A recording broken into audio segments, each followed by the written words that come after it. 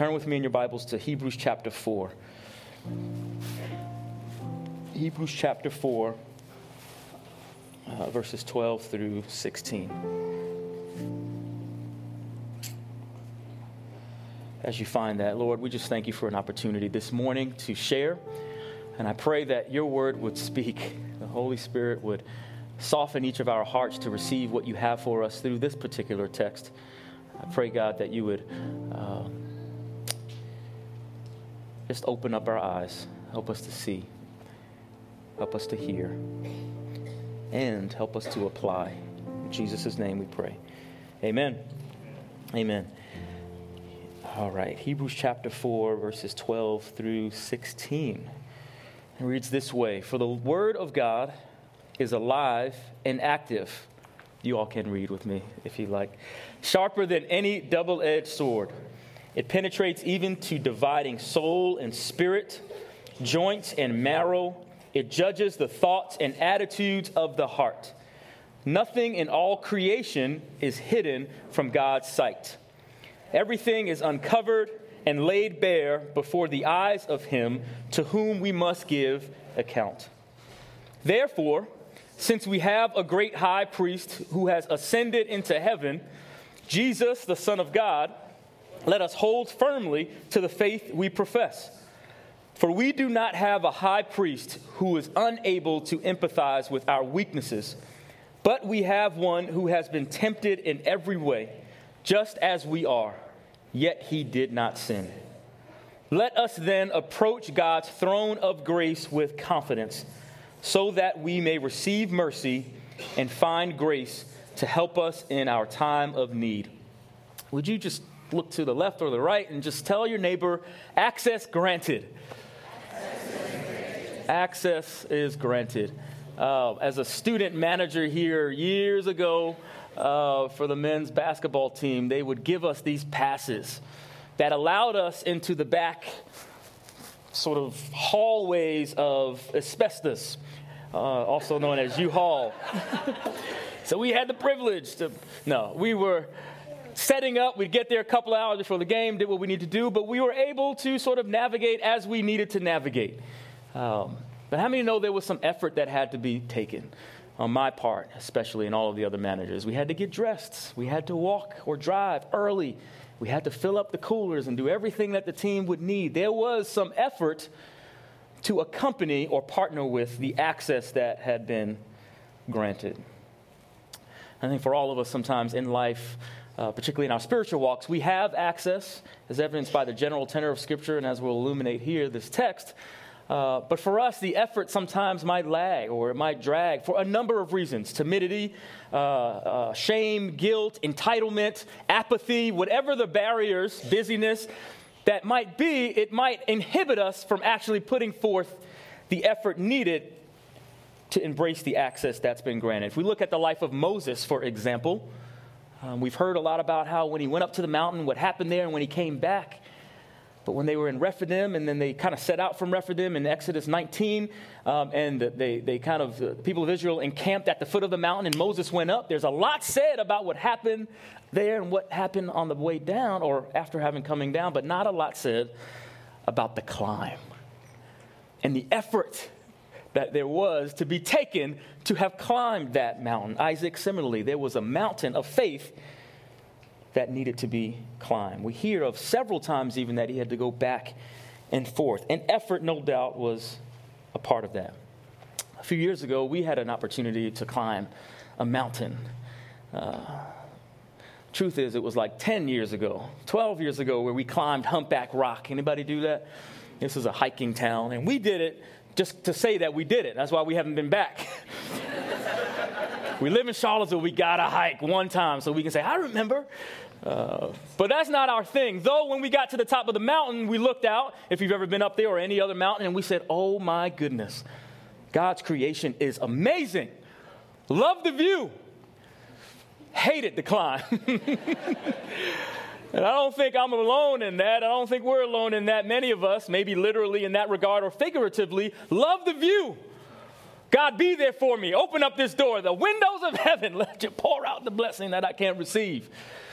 But the climb, to have that view, The getting up in the morning when you don't feel like it, maybe a little bit early or a lot early before your kids wake up, which might be 4 a.m. The lunchtime you want to work through because the work never stops. At night when you're really tired and you're like, yeah, Jesus wept. The climb of traffic. Not in Charlottesville, maybe that doesn't work too well. But the traffic that we have to get to church or to the victory group. We don't necessarily want to make it, but yet the view we want to embrace. And there are many reasons for that, as some of which we alluded to before. I think it was Dallas Willard who said, grace, God's amazing grace that does in fact transform our devotional life, which is the overwhelming or overarching thought for today. It is amazing, but it's not opposed to effort. It is opposed to earning. And sometimes the two might be conflated in that we don't have to do anything. No, we can't earn salvation, but yes, he invites us. His grace is inviting. And there, for sure, is no hierarchy as it relates to the benefits of his grace. We've talked about a few of the benefits in recent weeks, and we'll continue to do so next week. But the idea that we can be invited into, to come, find, as verse 16 says, which doesn't mean it's lost, but to pursue grace confidently and boldly, that's a benefit I hope we can all embrace with some excitement, that we are allowed in with boldness to our Heavenly Father. The book of Hebrews, we don't know, there's a lot of back and forth about who wrote the book and some discrepancy around that, but we do know that the recipients knew who was talking. And so the author throughout the text is talking about Jesus being the mediator, if you will, between us and God.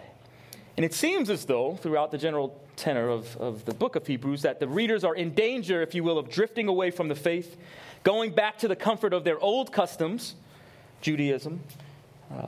In our case, it might be whatever that might be. And to that end, there may have already been some defection in this particular community. So here, the book of Hebrews, the author is encouraging and he's exhorting them to stand firm in their faith, reminding them that the new covenant is superior to the old covenant. And there's also this series of warnings of the dangers to doing such drifting, if you will, and that they need not remain immature in their faith, refusing to embrace and move forward in God.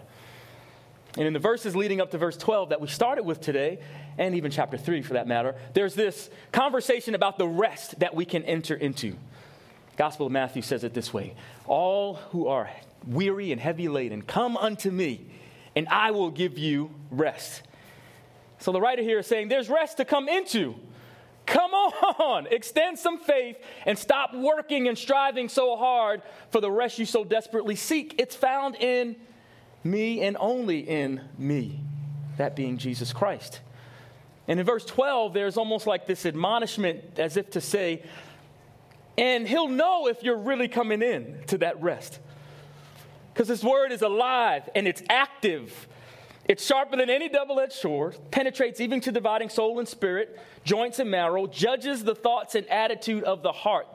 There is, if you will, an ever-knowing, omniscient, all-knowing God who really gets where we are. He'll get what maybe behaviors we display, but where our hearts might be and how congruent those might be. Not meant to be a scare tactic at all, but truth nonetheless. The flip side, perhaps more encouraging for us, is that his word is alive. It can breathe on the ashes that the worship team just spoke about, such that we don't have to remain dead. It can breathe on the relationship that seems dead. It can breathe on the work situation that seems like it just won't be resurrected. That dissertation that just seems like your advisor wants you to be here for 10 years to finish. God's word is alive and it's active. It can penetrate and permeate any aspect of life that we find ourselves in a way that we find victory. The resurrected King is resurrecting me in whatever dead spaces we find ourselves in. Isaiah 55:11 says it this way: when God's word goes out, I'm paraphrasing, it accomplishes that for which it was sent. It doesn't return void. Parenthetical, if he said something to you 10, 15, I don't care if it was 20 years ago, he is not a man that he should lie. His word doesn't come back void. It accomplishes that which it was sent to accomplish. The Word, capital W, is personified in the living person that we now can have a relationship with. This two-edged sword, not a blunt force. A pastoral colleague of mine will say it this way: it's not like a butcher's tool where it comes to beat you up and you feel when you walk out of church or wherever, you're kind of like, good gracious. It's like, I'm just jacked up human being, beat up all over the place, not encouraged. No, it's like a surgeon's tool, such that when it cuts and it opens up and it shows you who you are, there's healing and wholeness that can take place with your figuring out who and whose you are. Revelation 1:16 uses a very similar imagery of a two-edged sword that comes out of the mouth of Jesus. A sword that definitely exposes and judges and defeats lies for each of us in the room. A fundamental weapon, no doubt, to fight the spiritual battles that you and I all have to face. Not with violence, but with speaking the truth. Quite apropos, and having celebrated MLK's birthday this past week and tomorrow more formally, no doubt he took his cue from the life of Jesus Christ in how to, with action, engage the injustices of the day. Verse 13 goes on to say, nothing in all creation is hidden from God's sight. Everything is uncovered, laid bare before the eyes of him to whom we must give an account. We can't hide from the Creator. There's nothing about us that he doesn't already know, nor that will eventually be found out. Therefore, hopefully we've provided a backdrop for why that's there. Since we have such a great high priest who has ascended into heaven, Jesus, the Son of God, let us hold firmly to the faith we profess. Since we have a high priest, which takes us back to the Old Testament, those who are familiar with the high priest who had to every year, once a year, go into what was considered the Holy of Holies. Behind the veil, there was a curtain in which nobody could go except for the high priest. And every year they would go in to atone for the sins of everybody, including their own. And Hebrews is referencing it as to say, no, we have now a greater high priest. He who took on human flesh, died a death we should have died, and in so doing, tore that veil, such that we don't need anyone to go in for us. The veil is torn, and he was without sin, unlike the priest of the Old Testament, who had sin of their own to atone for. And such, he only had to atone for it once and for all. That's good news. Amen. So we know that we have better, and since we know that we have better, we can hold fast. We can hold firmly. We can grip tightly. Not the tentative grip that we are sort of conditioned to do because of the failings of people in our lives. No, this is a sure foundation. We don't have a high priest who is unable to empathize with our weaknesses, but we have one who has been tempted in every way, just as we are, yet he did not sin. It's quite radical, at least to me, to think of a God who would take on human flesh to become like us. Who does that? Who takes on ridicule? Who takes on blame? Those who said, oh, you're the Messiah, prophesy to me now.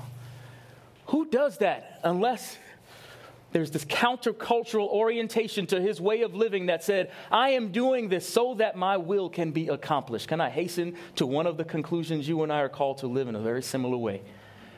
A very countercultural way. MLK, again, whom we're celebrating. Very countercultural in the way that he sort of engaged the culture, if you will. And here we are today as the church, tempted to shy away from what might be countercultural, but what at the end of the day is for the saving of lives, as was Jesus' incarnation. Really? You're going to come and you're going to take on this? For me, you're going to be like me, yet be unlike me, so that you can deliver me from my sins? Since we have this high priest, let us then approach God's throne of grace with confidence so that we can receive mercy and the focus of our time, find grace to help us in our time of need. He's both approachable and he's powerful. I've been watching the Aaron Hernandez Netflix on, I just realized that might be a spoiler alert. Let me find another analogy. Literally in the moment. I can't do that, can I? Suffice it to say We have people in our lives who might be approachable but can't help us. Yes? Or we might have some folks who might be able to transform us, do things to us, maybe help, maybe not, but not so approachable. Point being, in Jesus, we have something we can't really find anywhere else. Someone who is approachable and yet someone who can actually help us. I don't need, if I can be transparent for a moment, somebody who has been in the darkest, deepest pits of depression who has yet to really see victory or overcome it. At least I didn't need that 10 years ago when I was there. I didn't need somebody saying, I hear you and I'm with you, let's go together. When I was thinking about, life, it's just not worth it. Y'all hear me? I needed somebody approachable and somebody who could actually help. Someone who's overcame and overcome and now could see a little bit more than I could see at the moment. And Jesus, we have that very person. I was there. I was with you. Nothing that's too difficult or seemingly so for you now is anything that I haven't already been through and overcome. Hello, death and the grave. What does the song say? He borrowed the grave for 3 days and then robbed that joker. There's nothing too difficult for him. He's like us. You're welcome for those who hadn't seen the Netflix series. I had a whole little thing I was about to share until just now said that wouldn't be fair. That would not be fair, but I think you could watch it. It'd be fun. But yet there are these points of tension that keep us from fully receiving God's instruction and coming fully into his presence. And I'll go through just a few of them and we'll close. One is that of entitlement. We referenced in the previous week that the lower that we view our sin, the less valuable and relevant grace becomes. It's a throne of grace for a reason. We don't get to come near because inherently we deserve it, or we've worked so hard, or our pedigree says this, or even, sorry, PKs like myself, that your family has worshiped and done so much for the kingdom. Another conversation, but if we're honest, there's a bit of entitlement sometimes you can slip into, and God says, I owe you what? Hello? Romans 12:1 says, you offer your bodies as living sacrifices as what? Reasonable service. We work really hard. They're super saints. Jesus freaks. No, reasonable service. And his grace essentially says, no, we don't get to come to this throne of grace because of who we are, who we think we are, and who's come before us. What we've done, we're extended an invitation that's rooted in unmerited favor, not our performance, an acknowledgement of our failings, not because of our awesomeness. Entitlement. Be wary of that barrier that would preclude us from fully entering in the access that's been granted for all of us. Secondly, apathy. Just because we have this free access doesn't mean it didn't cost something. I mean, it cost him his very life. And sometimes what can become, or what has been most exhilarating, exciting, can become mundane. I look at my wife of 14 years, who every day it gets more exhilarating. But if we're not careful,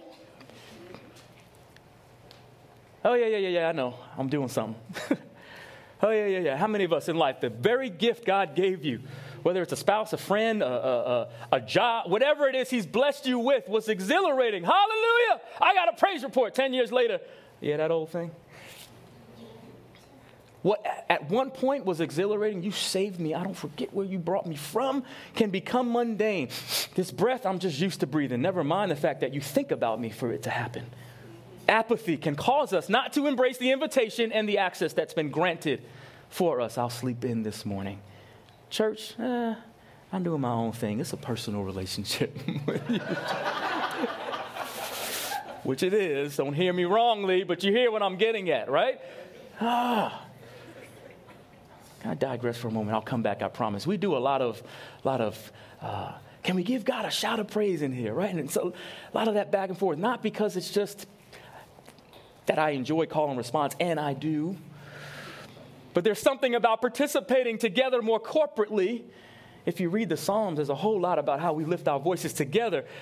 that does something in the body of Christ when we do so. I hope it's not just routine and style or preference or even just rote memory that you respond in kind to anything that I or somebody else says. But literally, you're thinking about how good our God has been and doing what you can't do at home with your own little personal thing with God. You can't have the echo of voices in the room, brothers and sisters, alongside whom are declaring victory in Jesus Christ. Amen? Amen. Apathy.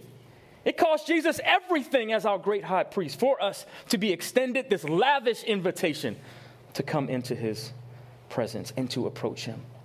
And remembering the gospel often is what helps to refresh the beauty of that grace and ignite our apathy back into passion. So I hope you hear inherent in that a lack of condemnation for when you do feel it. There's no lofty place here. I'm right where we are. And feel, oftentimes, I just don't feel like it. I am reading the Bible through in a year, and I'm in Chronicles. I can't take it. Leviticus, pick one. Revelation, what are they talking about? I don't know.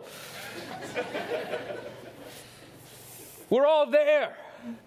But reigniting, if you will, that passion, we've got to remember the gospel often. Simple, practical, yet profound. And I've become more so the more I've walked with Christ. And not that I don't appreciate seminary training and all the discussions that we'll get to have as we move along in our time in church sort of progression.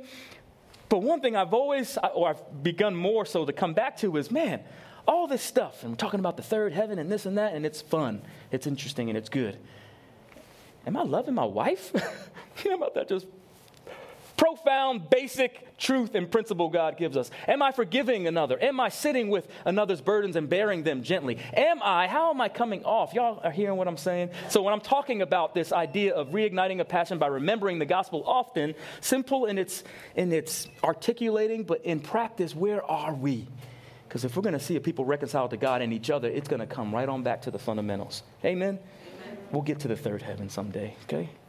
And all of that for the theologians in the room.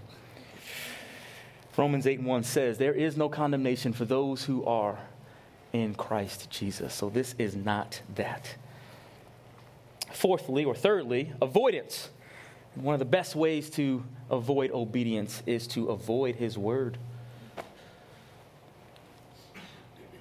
For all of the reasons that we just referenced. And I would venture to say that the busyness of life that is real, that might detract us from getting in the Word, is more an issue of lordship. One of the 10 Commandments says, remember the Sabbath. It's an issue of lordship. Do I trust you that when I'm getting into your Word and focusing my time there, you're taking care of everything else that I'm so worried about? Fourthly, timidity. If we allow shame or guilt to determine how much God desires us in his presence, we'll never approach him. It'll be a non-starter. Because I'll be the first in line to say, there's plenty of things for which I can feel shame and guilt.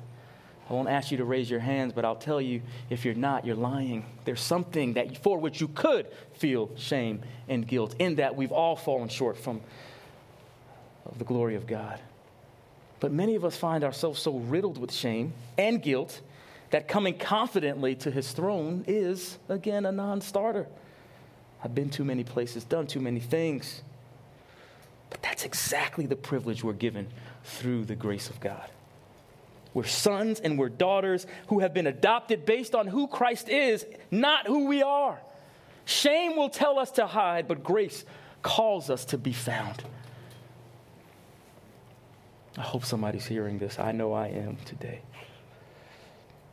So it's important we stop looking at our own self-worth and start considering the desire of God, who sent his son to take on human flesh, to shed blood in order for us to gain us back.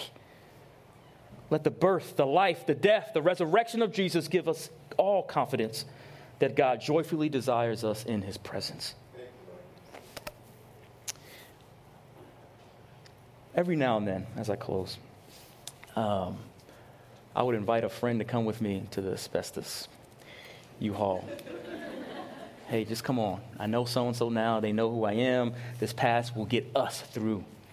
There's access now for you, too. And they would be scared. Man, I can't. We got the honor code. Like, what happens if they don't? I said, man, it's all good. Come meet Dickie V or whoever was coming that night. Vince Carter. That was a big night when they were playing for UNC. Come on. No, I'm scared. And I think of how many times I, if I'm honest, was like the friend. Will he really want to hear me? Do I really have the access that you say that I have? I want to come back to verse 12. His word is alive and it's active. That means 1 John 1 and 9 has got to ring true. If we confess our sins, he's faithful and just to forgive us and cleanse us from all unrighteousness. No condemnation for those in Christ Jesus. 1 Corinthians 5:17, the old has passed away, the new has come. I am a new creation. And now that I am new, and grace abounds, and I've been declared righteous, as we talked about last week, now I get to put forth some effort. I get to take a look at the pictures of all of the small group leaders and where they are and say, oh man, I need to plug in. Or I get to say, you know what, they don't have one in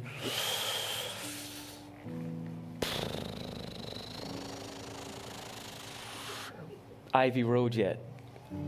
Let me start one. You know what, they only have one on grounds? Well, shoot, I can't meet Monday night, but I can meet Wednesday night. Let me lead one.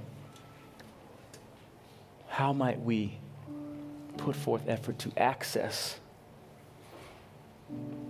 and embrace the grace in such a way that God is glorified, that we can take the next step of obedience, and that we can see just how alive and penetrating God's word is and wants to be for us. Amen? Let's pray. Lord, we thank you for this word. We thank you for the opportunity to study your word every day, to collectively engage the word corporately every week, at least on Sunday and hopefully throughout the week.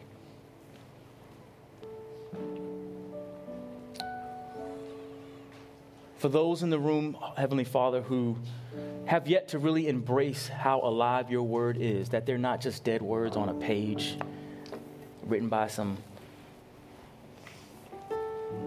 folks not here anymore,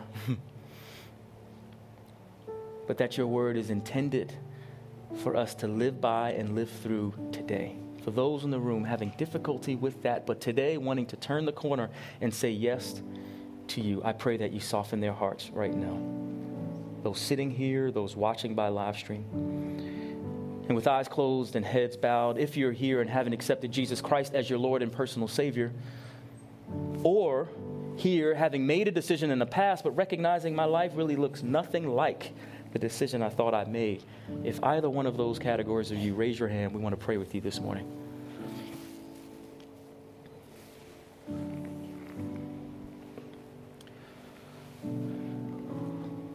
Heavenly Father, we thank you for the amazing grace that transforms our devotional life. The amazing grace and mercy that took on human flesh in the form of Jesus Christ to become like us, yet who was not like us in that you did not sin when tempted, so that now we can approach boldly, confidently, your throne of grace, having torn the veil yourself and given us said access. I pray for those of us having already made a decision to follow you, will make another one afresh today to give efforts that maybe we haven't previously to embrace said grace. And maybe it's not just more effort, but new effort in spaces we've just closed off to your grace, ever filling. It's amazing and sufficient for a reason. Help us to lean into your grace in those spaces. May we surround ourselves in community such that there can be a mirror held up to us where we can see, yes, how well we're doing. Yes, how much we've grown over this past year in this first year of a church plan and over the 20 or 30 or 50 years that we've been walking with you, and to see the ways in which we're still not you and the ways in which we still have yet to be further reconciled to you. and help us to not earn or think that we can earn, but to put forth the effort to partner well with you. In Jesus' name, amen.